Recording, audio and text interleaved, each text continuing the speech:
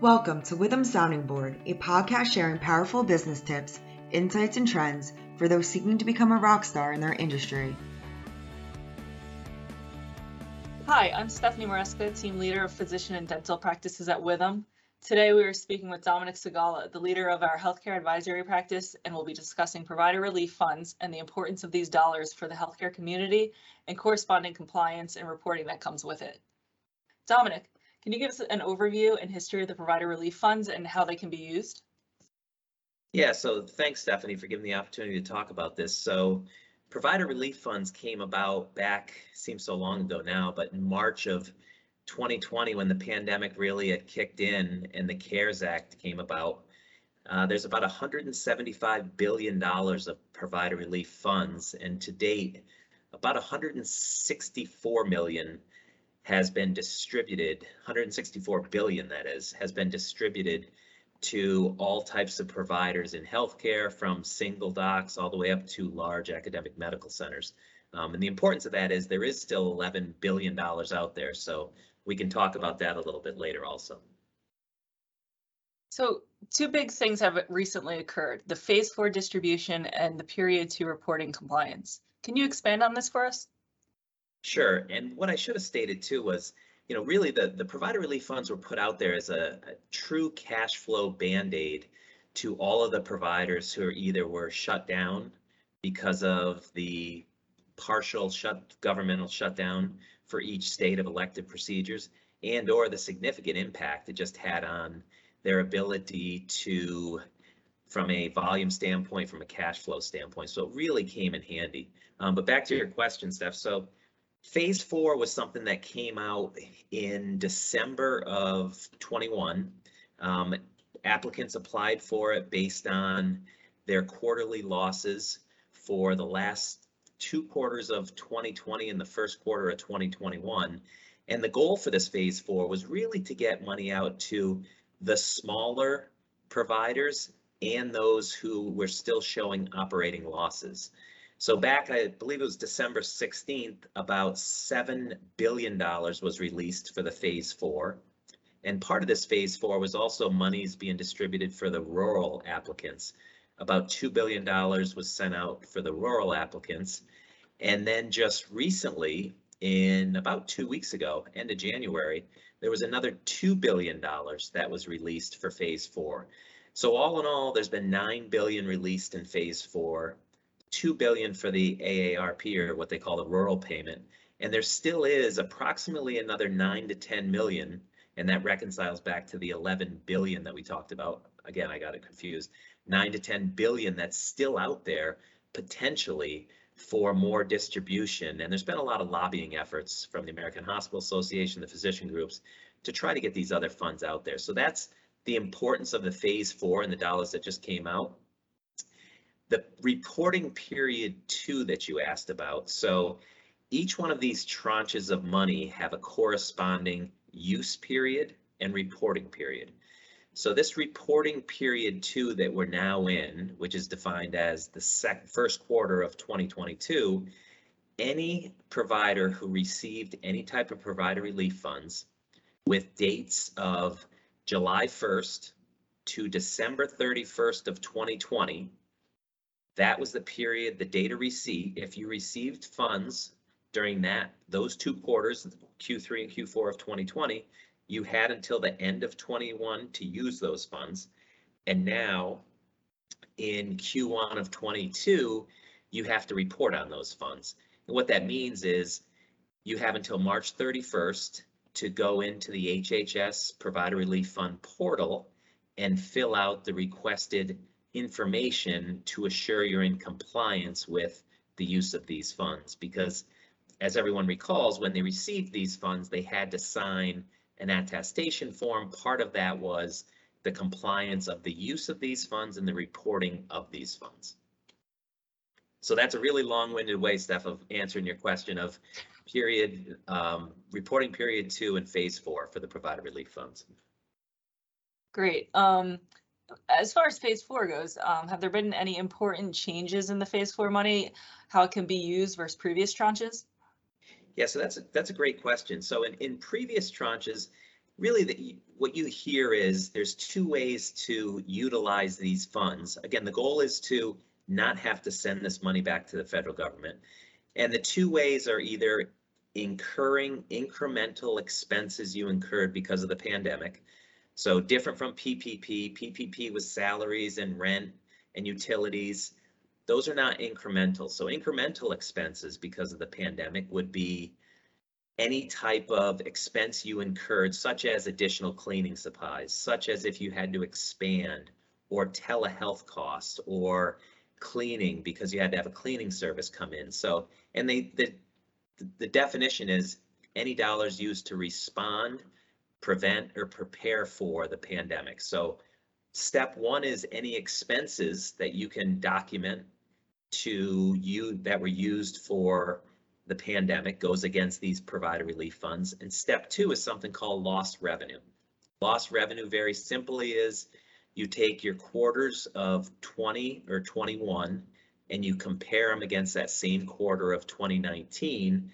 If you had a drop in cash receipts, if you're cash basis, or revenue, if you're an accrual basis, that delta is defined as lost revenue. So let's just say I received $100,000 in provider relief money. I had $30,000 of documented costs that I incurred because of the pandemic, and I had another $90,000 of lost revenue, as we just previously defined. That 90 plus 30, 120,000 exceeds the $100,000 you received, and you now are in compliance and you don't have to send any money back. So that's sort of how it works, but phase 4 even expanded the definition of expenses.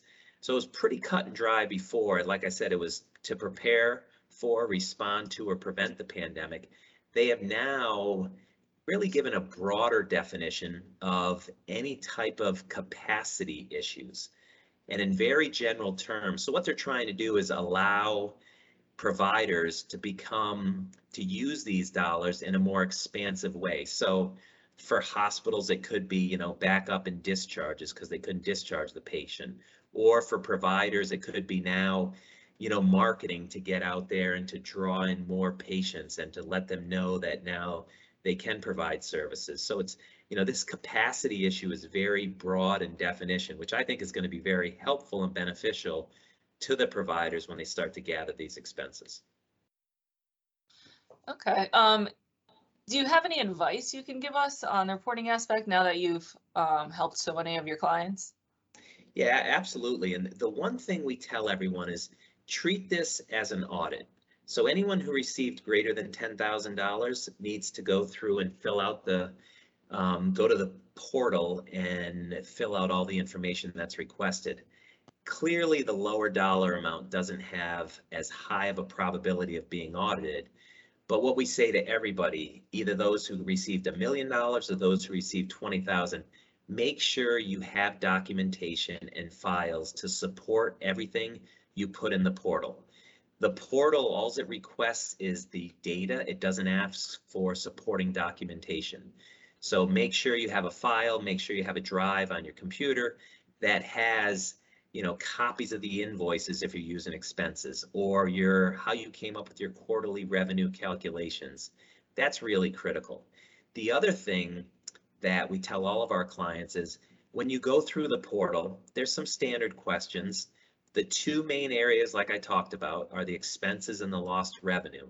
But they do ask for a lot of what I will call gathering of information for the government. So they're going to ask you for head counts. They're going to ask you for statistics on your volume. They're going to ask you to break down your cash receipts by payer.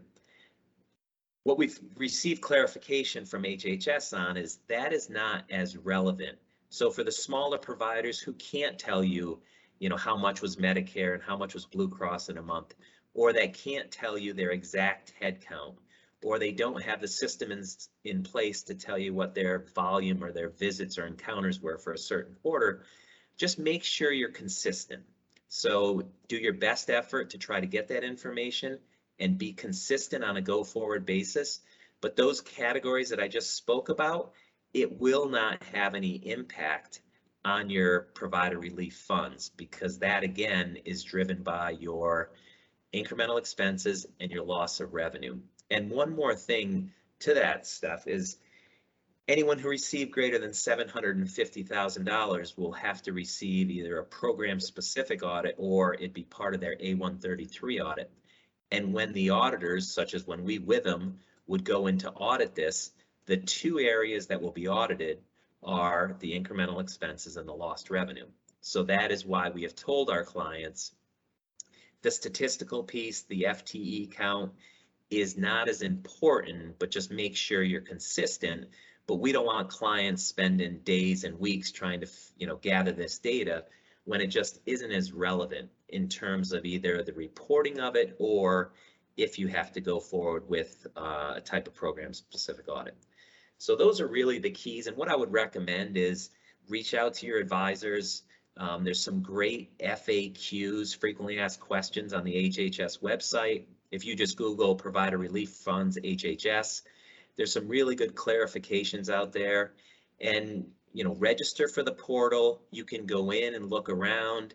The great thing about the portal is you can start off and do an hour one day and hit save. Everything's saved. You come back in and you work through it again. And what we've been doing, Steph, with most of our clients, we tell them the data they need, and then we get on Teams, they share their screen, and we assist them and walk them through because we've done it so many times. So it makes it more of an efficient process. So for those of you listening to this, what I would recommend, reach out to your advisors. If your advisors aren't assisting with that, you can absolutely come to us and we can help you walk through this process and make it pretty painless. So I think, Steph, that's what we've learned over the past year. We have this period 2 reporting coming up, and now with the phase 4 money that just came out, that reporting period isn't until 2023. But the reason I say that is, get familiar with it because we will have to do at least another round of the reporting for these funds that came in. Right, good to know. And it was nice, the time saving aspect there on some of that reporting is really great information. Thanks, Dominic. Absolutely.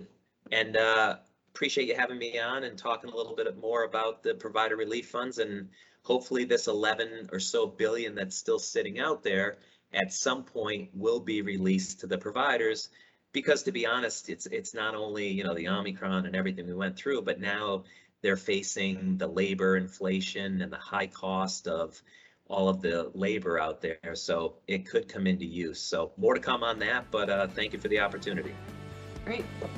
Thanks, Dominic. Okay, take care. You too. Thanks for joining us. Be sure to subscribe to our podcast so you'll be first in line to hear what's coming next. Don't want to wait for our next episode? Check us out at withum.com.